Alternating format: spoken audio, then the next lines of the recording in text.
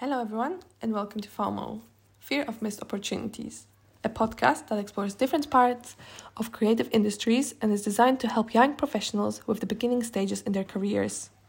My name is Magda Gorczyńska, and I am a 23-year-old working in the film industry as a set PA, which is basically the entry-level position for assistant directors on sets.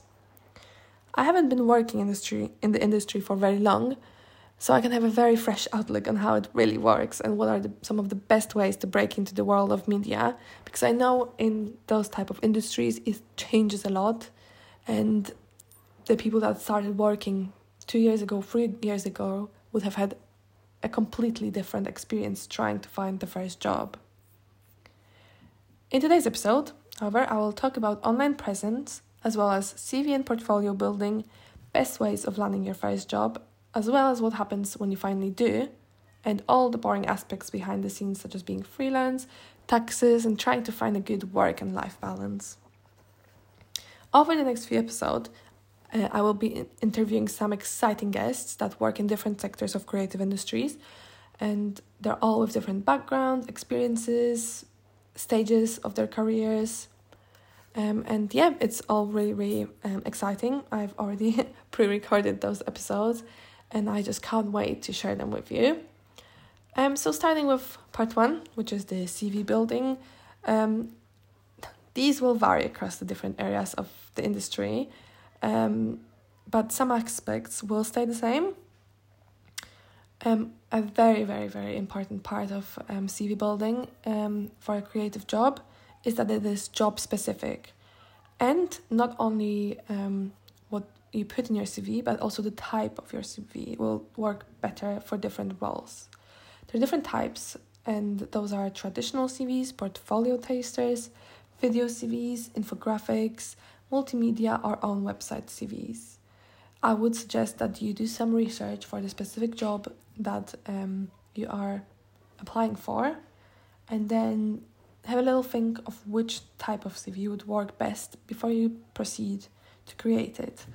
On my website, I will also put in this little infographic that kind of shows you what CV works best for what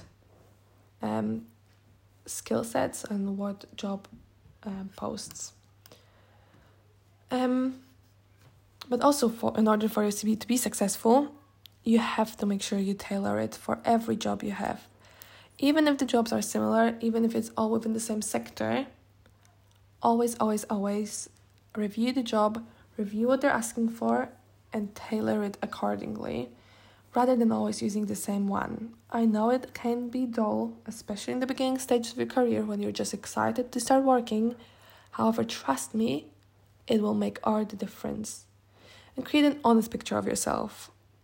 Never lie on your CV, because they will pick it up, especially when your job needs specific skill sets. Do not say you are fluent in HTML. Do not say you've been using Adobe Suite for years if you haven't, because you can only pretend so much. In a very specific creative job, they will pick up on it straight away. And also make sure to emphasize your best skill sets and experiences. So do write about all the courses you've taken. Do tell them all of the extracurricular activities you've taken part of during your university degree or during A-levels. Say everything that you have done in that specific sector. But even though some creative jobs do not require a CV, and it's more about what you know and your talent, be sure to always have one. Always come prepared. Always come to your job interview with a CV, even if they don't specifically ask for it. That will just show that you're very on top of it and you really, really care about this specific job. If you have a university degree in your chosen sector, that's great. Sometimes it's not necessary. Sometimes they're not looking for graduate. However, it will always boost your CV, and it will boost your employability, because they like seeing that people are dedicated to what they do. And always write about how this degree helped you. Don't write, I have a degree in fine arts, write about the skill sets that you learned from that degree and how they will help with the role that you are applying for. Relevance, relevance, relevance. I cannot stress this out enough. You need to make sure that your CV is relevant to the job you're applying for. But unfortunately, a CV can hardly ever work well enough on its own in creative industries. It is important to show employers that you chose to apply for a specific position because you truly believe to be a great fit for the company and that it will be a great step in your career. And the best way to do this is to write a cover letter. Make sure when you're writing a cover letter that you are aware of what the job position is and what skill sets they are looking for and tailor it accordingly again. Very similar to your CV. However, here you can be a bit less specific. Not less specific, but you can not be quite so on paper. You can show your personality a little bit more in this. But it is also great to gather some research on the company itself and explain why you're excited to start working for them specifically. So you're kind of bigging yourself up as well as bigging them up. They really, really like those hidden compliments and the fact that you've researched them, the fact that you know why exactly it's them that you want to work for rather than a similar company with different values, for example. A third addition to your application would be a portfolio.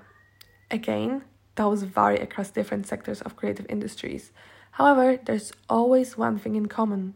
It's your time to shine and show off your best work. For myself specifically, I created a video showreel of my best work as a director or producer.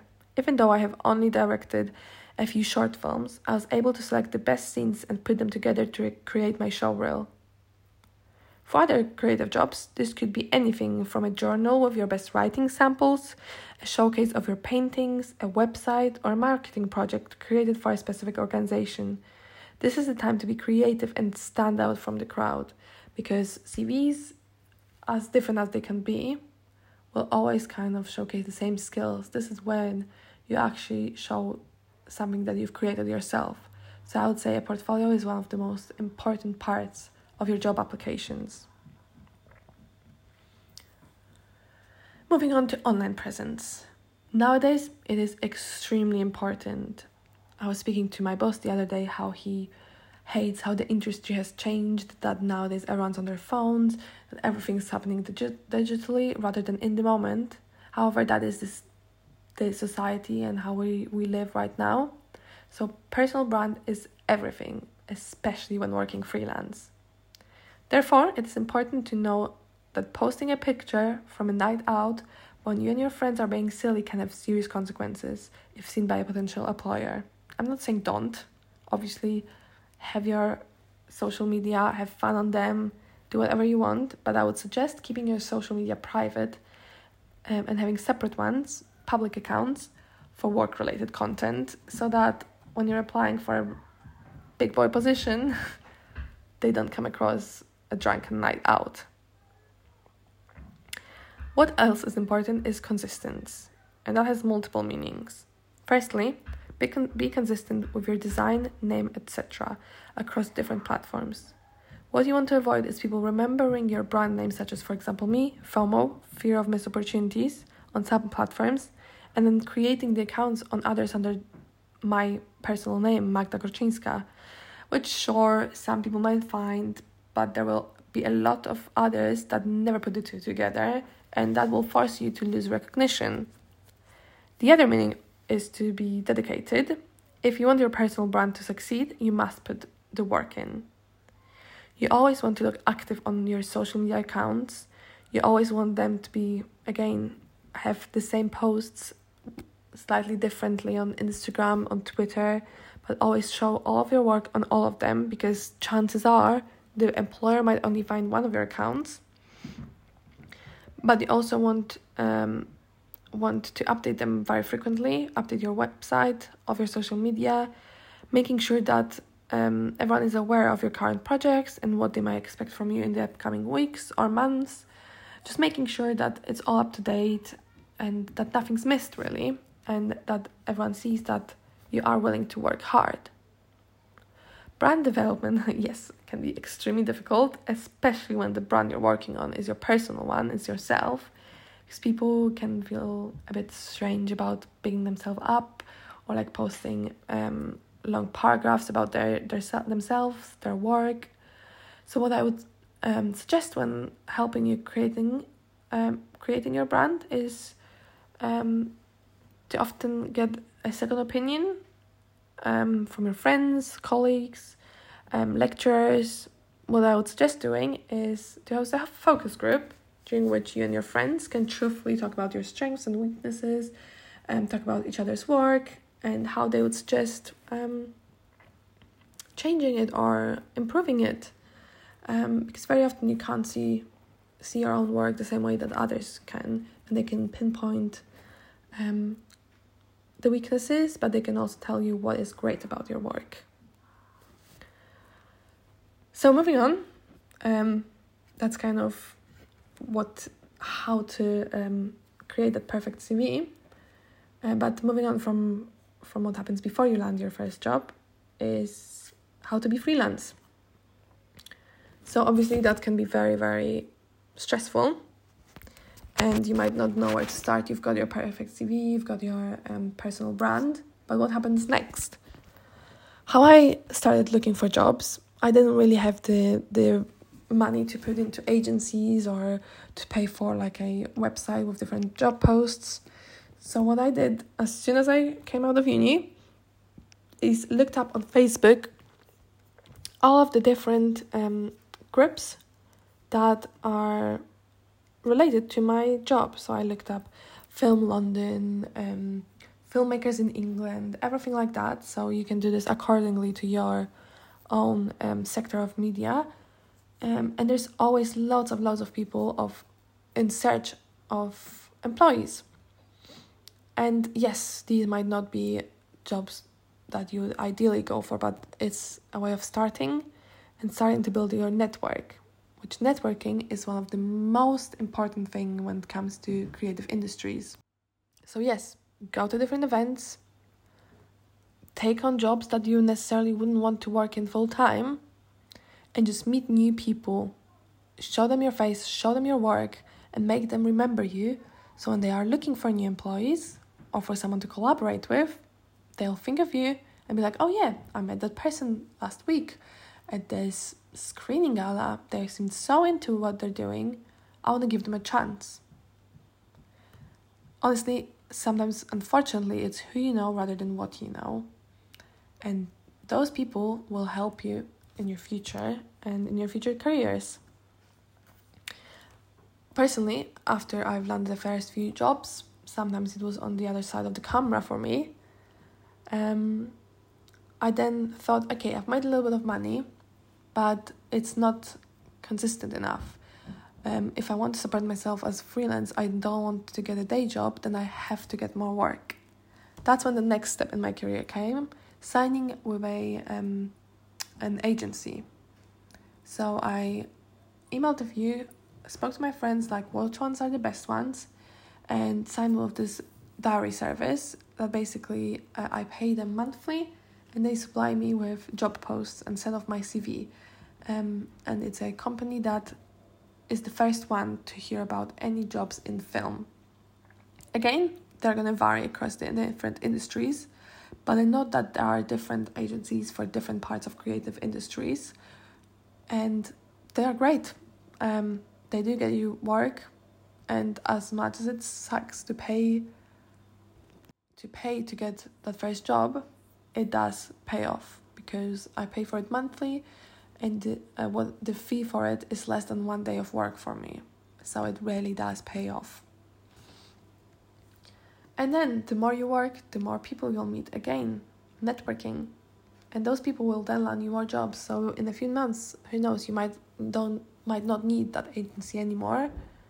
And then you can just work on your own and build your own brand strong enough in order to be able to support yourself without any help. And that brings me to the next part of this episode, which is what happens when you do work freelance. So one of the most boring and stressful parts is paying taxes. When working freelance, you can have different ways of doing that. So one of them would be setting up as a sole trader. You have to do this if you earned more than £1,000 from self-employment in the tax year. And to set up as a sole trader, you contact HMRC, and you need to keep records of your business sales and expenses, or if you're working freelance, that will be what you make. Sometimes you can claim taxes back from petrol, etc. You really need to look it up for you specifically. And how you register as self-employed with HMRC is you check your work accounts as self-employed using the employer status indicator, register for an online account with gov.uk, complete your registration using your government gateway details as well as information about your business like trading name and contact details. And once registered as self-employed, you'll have a number of obligations and responsibilities like completing the annual self-assessment tax return. And everything has their pros and cons, including being self-employed. So the pros is you have more flexibility and control over your work. You can work from home or anywhere in the world, really. And you can explore your creativity a lot more freely, and you don't have any obligations to anyone. However, there are disadvantages as well, like finding clients or startup costs, administration, complying with industry regulations. That is all boring and behind the scenes work. However, you do have to take all of that into account when working freelance. But also, there are other ways to work in the creative industries without really being self-employed. So you can always work for a company that hires you directly. Again, with how I was speaking about agencies, some of them can you can, instead of paying them monthly, they can hire you and send you off to jobs as well. Or, for example, when I'm working for different projects, I'm just registered as a payee and they pay my taxes for me. So it's something you really need to look up to, see what's best for you and see which one you want to proceed with. And then next up in today's episode is something a bit more fun, which is finding a good work and life balance. As a freelancer, as an artist, you never know what's going to happen next. And that's the reality of it. You need to make sure that you absolutely love what you do in order to actually proceed with it. There's so many people in the industry that think like, yes, I want to become an actor. Yes, I want to become a film director. Yes, I want to become a game developer. However, they don't actually realize that it's not as glamorous as it sounds, unfortunately. It's a lot of hours, a lot of time management, trying to fit in different jobs in different days, or trying to have a big project by a very, very short deadline. And trust me, you have to love it in order to succeed. Because at the moment, I can work anything from 0, sometimes when I can't find any work, to 85 hours a week, when I've got really, really long hours on set with loads of overtime. And that can be very, very stressful, sometimes mess up with mental health and make you anxious about what's going to happen next week. Am I going to be able to afford rent? Am I going to have time to fit all of this work that I've booked myself for in 1 week? So it's really important to understand that before you go into the job, but also find time for yourself. Don't ever throw yourself into the work, accept everything that they give you. At first, yeah, it's brilliant. You want to get as much experience as possible, but there are times, even in the first weeks of my work, that I had to say, no, I'm not going to do this because I'm already working 6 days this week and I can't throw in another shift because I need time to myself. So make sure you do have time for yourself. You do have time to see your friends. And as much as you might love working, you might love your industry, make sure that your priorities lie within you as well. So make sure that you take time to do a face mask in the evening, take a bath, read, go out for a meal, anything that can help you with the stress and washing it off. And make sure you don't always think about work. So what I personally do is, I know I've got Sunday off, so I'm going to sleep in a little bit because that's what I love doing. Wake up, have freshly cooked breakfast. Instead of having catering at work every single day, I treat myself to a nice breakfast that I made myself because I love cooking. And then in the afternoon, I always make sure to see some of my friends that I haven't been able to see during the week because of my busy schedule, and just make sure that those days that I do have off, I really take them with a lot of pleasure and really get the most out of them, because I don't know when's my next day is going to be off. Because schedule as a freelance is very, very different every week. So yeah, that would be my best advice, to really kind of take pleasure in those days off. Do not try to do your invoices on your day off. Do not try to look for more work on your days off. Actually enjoy the days off. You can do those things any other time. And money is money. I say very privileged to be able to say this. However, there's always going to be ways to make that money. And there's always going to be ways to get a next job. And if you feel like burning out, take some time off. That will be it for today. I hope this episode was helpful. And I look forward to sharing the other episodes with you. The interviews I have done with those exciting guests. So stay tuned. And yeah, see you soon. Or rather speak to you soon. Bye!